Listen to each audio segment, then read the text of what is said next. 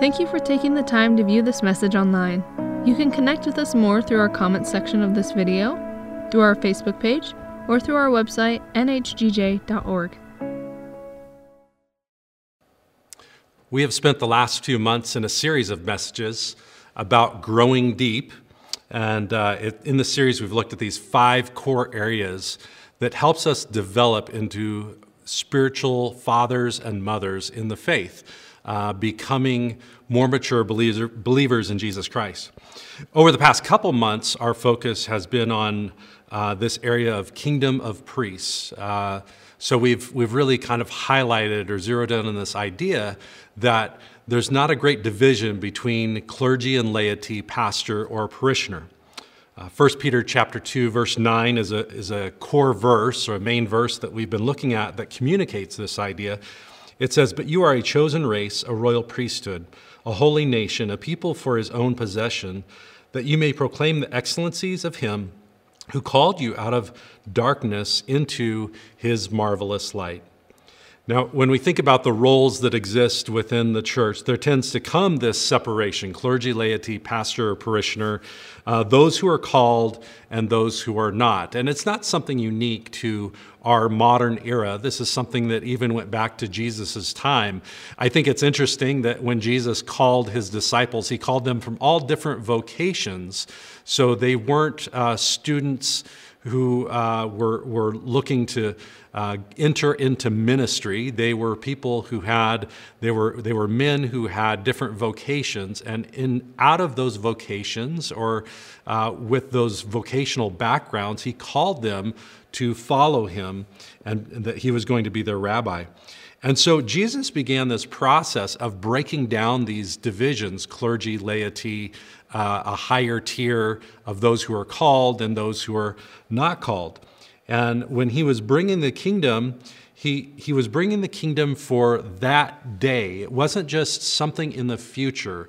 Again, this idea that the kingdom come, yes, it would be some future tense idea that the kingdom would come to earth. But Jesus was breaking down that idea and introducing, especially in his prayer, we call it the Lord's Prayer, but he's showing his disciples how to pray. And one of the key verses in that, or one of the key statements, maybe is a better way to say that, is that he says to the Father, he says, "Your kingdom come, your will be done here on earth, even as it is in heaven." So it's a shift from this idea that someday the kingdom of God would come to earth, and it's a future tense reality that God's kingdom would come, and only when things were perfect would the kingdom come and make everything kind of settled and right in the view of God. But Jesus' viewpoint was that we should pray, we should actively participate in bringing the kingdom to come to earth, even as it was happening in heaven above. And so this prayer that Jesus was teaching wasn't just for some people. It wasn't just an elite group. It wasn't just for clergy.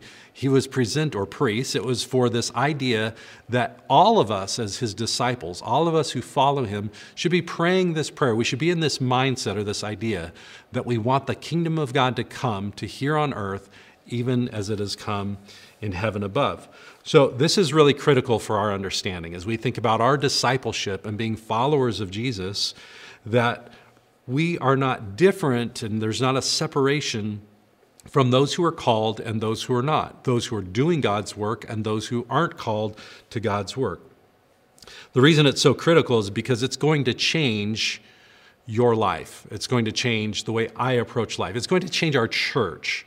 And as a result, it's going to change the community and the world around us when we believe and understand that the kingdom can come here on earth, even as it's happening in heaven above. So we are called to bring this kingdom life. So here's 2 things that I'm going to highlight in today's message that I think are really game changers for you, for your life, and also for the life of Jesus' church. Number 1, you have a calling on your life. And I know I addressed this in a previous message, but I want to take a different approach and have us look at it just to solidify this idea. You have a calling on your life. And 2, you were created to do God's work. that you are actually created. You have not only the ability, but this is inherent, intrinsic within you, is to do God's work. So these are big statements, and I know, for some of you, you're already accepting and you're cognizant of that. Others of you, maybe that feels like too heavy of a statement, that you're called and that you are created to do God's work. But I want to pray as we begin, and I believe by the time that we are done with this message, I think it'll be clear for all of us those 2 points are realities for us and we can live in them. Let's pray. Lord, thank you for your word as it opens up to us. We pray that we would truly hear the words that are in Scripture, but also that we would see places where we can actively live out the Scriptures that we read in this message. I pray that we would, Lord, be energized and empowered, excited, really, to do the things that we're hearing about today. And that, Lord, it really would be a game changer for us, that it would change the way that we approach our life, that it would change the way that we address our family and the church and the community around us. And as a result, we would see the kingdom come, your kingdom come here on earth, even as it is happening in heaven above. And we ask these things in Jesus' name. Amen. Well, we begin with a passage of Scripture out of Colossians. It's Colossians chapter 3 and verses 23 and 24. And it reads like this. It says, "Whatever you do, work heartily as for the Lord and not for men, knowing that from the Lord you will receive the inheritance as your reward. You are serving the Lord Christ." That is such a statement, that verse right there, this idea that whatever we're doing, we should be doing it as to the Lord. Whatever you do vocationally, whatever you do activity-wise, do it with vigor in your life as it is for the Lord and not for men.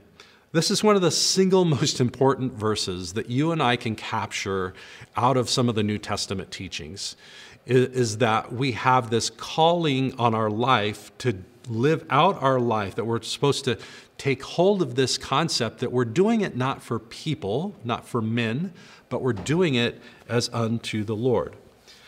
One of the things that happens is that we tend to get our job or our sense of calling bent out of shape. We place calling on jobs and not Christ, the one that we're doing it for.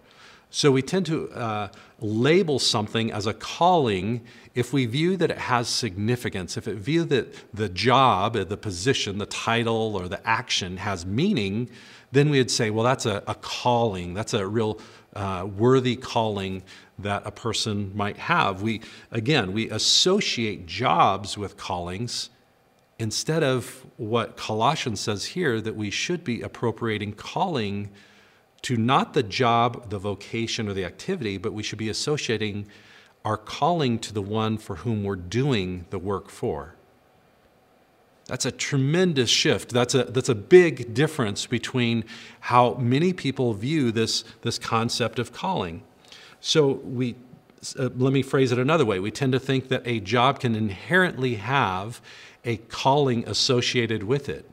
Well, the problem with that is that what if the person doing the job isn't doing it as unto the Lord? There are many worthy jobs or jobs that have great implications for the way that they can help people. I think of medical professions. I think of social work, things that interact with people and could be a tremendous blessing to people. Even positions in clergy, we tend to think, well, that's a calling to be a pastor or leader within the church. And yet, if you take the wrong person, a person of low character, a person who doesn't view that they're doing that as to the Lord, but they're just doing it as a vocation, the job all of a sudden doesn't have the same sense of calling to it. In fact, people can use and abuse those types of jobs in ways that harms people. And so if we associate calling to jobs as opposed to the one for whom we're doing it, we can really get it skewed or bent in a way that diminishes some roles and opportunities to serve and puts those down and elevates others to a disproportionate rate. Now, there are certain roles that involve the church. For instance, I can use my position as a pastor, and we can say, well, you're called to be a pastor. Well, I do have a calling, but it's to serve Jesus Christ, regardless of what my position is. My role as a pastor is to empower and equip the saints for service. That's a unique role within the church. There are others who are called to serve those within the church. But again, I go back to this idea that we are all called, as Colossians tells us, that whatever we do, we are to do it for as unto the Lord and not just men. And so this is part of our calling. Let me give a few examples, and maybe this will help you. If I work in car sales, I should be selling every car as if I'm selling it to Jesus. If I serve at a restaurant, I serve every customer as if I'm serving Jesus. If I prepare taxes, I do it as if I'm preparing Jesus' tax returns. If I'm in construction, I build whatever it is that I'm working on. I build it as if I'm going to hand over the keys. I'm going to hand over this work that I've been doing to Jesus. If I'm in medical profession, I treat every patient as if I'm treating Jesus. If I'm a teacher, if I'm teaching Jesus the lesson within my classroom. If I'm serving my family, I'm serving Jesus. Do you get the idea? Do you see how that changes not just the job? The job can stay the same, but it changes my approach to whatever it is that I'm doing. If I'm doing it as unto the Lord, I know in myself there's a heightened sense that I should do this with a measure of care and attention, and that I should also do it with a sense of life to it, that all of a sudden it matters more than if it's just a job that I do. If it's something that I'm doing for Jesus, my service is elevated. My sense of attention to detail is increased. I want it to be the very best that it can be. I want it to be a blessing. Isn't that really the point of what we're reading about in Colossians? That all of a sudden the job is not inherently the calling, it's who I'm doing it for that makes all of the difference. When I do this, when I realize that I'm serving Jesus, all of a sudden I don't just have a job. I'm in service to Jesus. My calling is to do everything unto him. So even if I think my boss is an idiot, or if I think that my coworkers are lazy, even if I think whatever it is that I'm doing really doesn't matter, that can really begin to shift. It can really change and flip from what I'm perceiving it as to now all of a sudden I have a calling in that place to really serve Jesus through that. I'm not doing it for them. I'm not doing it for my boss. I'm not doing it for the customer. I'm not completing this job so that I can check the task list off. I'm doing it as unto the Lord, and because of that, it makes all the difference in the world. Customers are rude. Yes, they are. We recognize patients aren't the same as Jesus. No, they're not. But it's not a matter of what they are or aren't.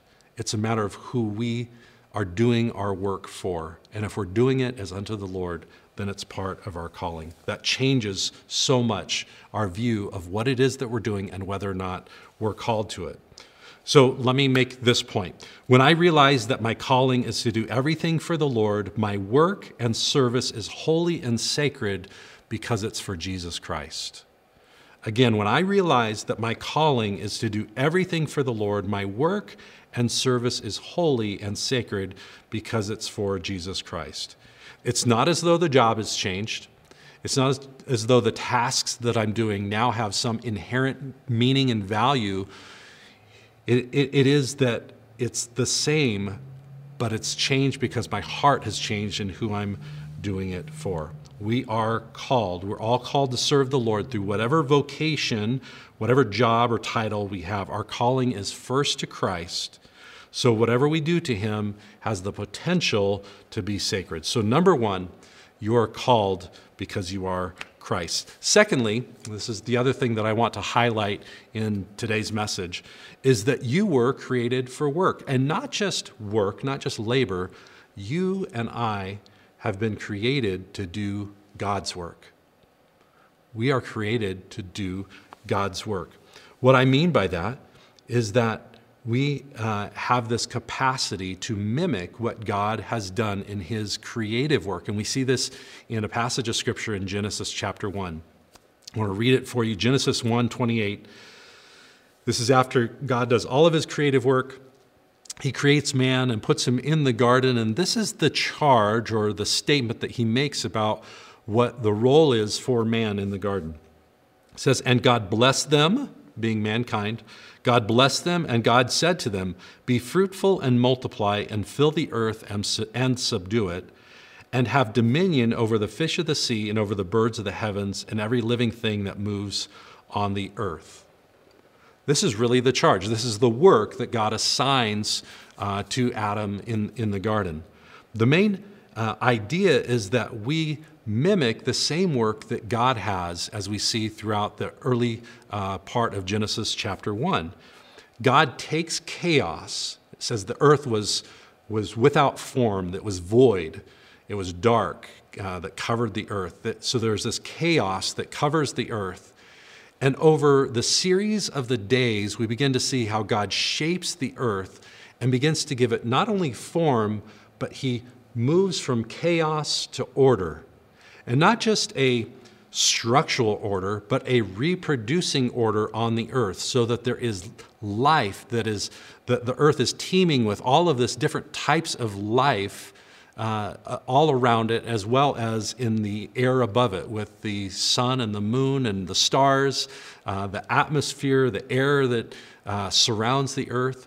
So we see this image in Genesis 1 of God's work being taking chaos and reshaping it into something that has order and life to it.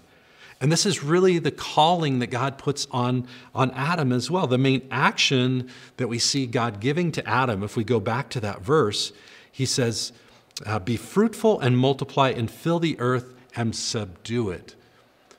Many times, one of the main actions we associate to what God has called us to is subduing the earth, taking control over it. But it really isn't taking control. That's not really the point of what God assigned, the work that he assigned for us as humans to do. God has already taken control of the earth. He's shaped it, and he's put in order a way that life can be reproduced out of it. So the work that he calls us to isn't to have to subdue it and take hold of it. It's actually to multiply what he's already started upon it. We are to be fruitful and multiply. God has created the order out of the chaos. Now we receive what he has done, and then we continue to structure it and to make order out of the places of chaos. We follow his leading, and we change chaos into life-producing order. And so this is the second main point I want to make in this message. Your work is to mimic the work of God in the garden. Put an end to chaos by bringing life-producing order to your world. We don't have to come up with our work assignment. We just simply mimic what God has already shown us what to do. Whatever you do, wherever you go, God leads you there, and you're going to see chaos. And wherever you see chaos, God is calling you to bring a sense of order to that. Now, this isn't just for those who love organizational skills. This isn't for personality types who love order and structure. This is for all of us. So when we talk about bringing order to something, sometimes it's relational order. You see relational chaos, things broken down, dysfunction that's happening, and people in disagreements and not able to ever reconcile. God calls us to go into places where there's chaos and bring order. Sometimes it is a work environment, and there's disparity between workers, inequality between what's taking place in the workplace. And so God will call us where there's chaos and division that's happening and bring order to those situations. I can think of one individual who, the way that he brought the principles of the kingdom to his workplace, it was a car dealership, and he saw how the sales structure was pinning one employee against the other, and there was such inequality in terms of the way that sales were happening. It didn't allow people to really provide service to the customer. And so the way that he addressed this is he proposed a new way of doing sales that was more customer-centric, as opposed to pinning one employee against the other, or trying to get a sale even at the expense of service to the customer. And so this is a picture, an image of bringing something out of chaos and disorder and bringing the kingdom to it so that it has more order to it. If I was to use another picture of this, I would think about myself. Over the past couple months, I've been spending a lot of time in my backyard. And if I leave this patch of dirt that I've had for a while, I have no trouble at all growing a whole bunch of weeds. They just show up. That doesn't take any order on my part. The weeds will just show up. But if I want to subdue it, which is take over that space and actually have intentionality about it, one of the things that I've seen is I begin to plant things that have beauty, things that have life to them, and it changes the whole perspective, the whole view of what that space looks like. And this has been a process that's just been coming to life to me over the past couple months as I've seen areas of my backyard go from just dirt and weed to places of real beauty and places of enjoyment where it has life-producing vegetation in it, whereas before it was just chaos and random. So there's potential there, but I had to take control of it and begin to plant something that had more order to it. Well, you don't have to have a pastoral calling or a green thumb to be able to do these things. You have a Jesus calling. You are already called by the Lord. Whatever you do, do it as unto the Lord. And you also have God's illustration, his modeling for you in Genesis chapter 1 to see that he begins to take things that are chaotic, things that bring injustice, things that don't bring the kingdom life to the earth. And he begins to put shape to it, begins to speak to it in ways that life can happen in these places, that it reproduces life wherever God speaks to it. These are the seeds that God has already put into your life and the places that you go. And so you don't have to create something out of nothing. You join God in his work to speaking into the chaos of life, relational chaos, physical chaos, a workplace chaos that you see. He has you there to bring his kingdom to come to earth, that his will could be done in your workplace, in your family, in the community around us, just as it's happening in heaven above. 2 follow-up questions then for you to reflect about and to think about. Are you just doing a job, or are you leading a ministry for Jesus? And I will use air quotes around the term ministry because, again, we think of ministry as church stuff. When I say ministry, I'm saying whatever you do unto the Lord is part of your ministry to Jesus. So as you think about your own role, are you just doing jobs, functions, tasks, or are you viewing yourself as his minister, your calling, and you're doing it as unto the Lord, and you're leading a ministry in that place? Everything that you do has the potential to be life-producing as unto the Lord. It has the potential to be part of your calling. But that really comes back to you. Do you see it that way? And if you don't, maybe today's a good day for you to say, Lord, I bring to you my tasks. I bring to you the places where you have called me and you have led me to, and that is part of my calling, and I want to serve you in those places. Secondly, do you see and understand that your work mimics the work of God? That the reason that he has you in, God has placed you in your places of employment or your family or places in your community aren't just so that you can fulfill specific tasks that they want you to do. It's because he's calling you to identify places of chaos, places where there is disorder and disunity, where there's dysfunction happening, and begin to have the mind of Christ, introduce Scripture, introduce prayer, introduce the heart of Christ and the things that he's brought into your own life, and begin to reshape that culture, reshape those places of chaos, and bring the kingdom of God to those places. Out of that, you can begin to see, just as Adam did, life reproducing over and over, and change happen in the places where you have before just you had a job, and now you have a ministry. I want to pray for you and myself as we close this message, that God would help us, empower us to do those very things. Lord, we thank you for calling us, that we don't just have jobs and tasks and work, but we have callings and purpose and ministry.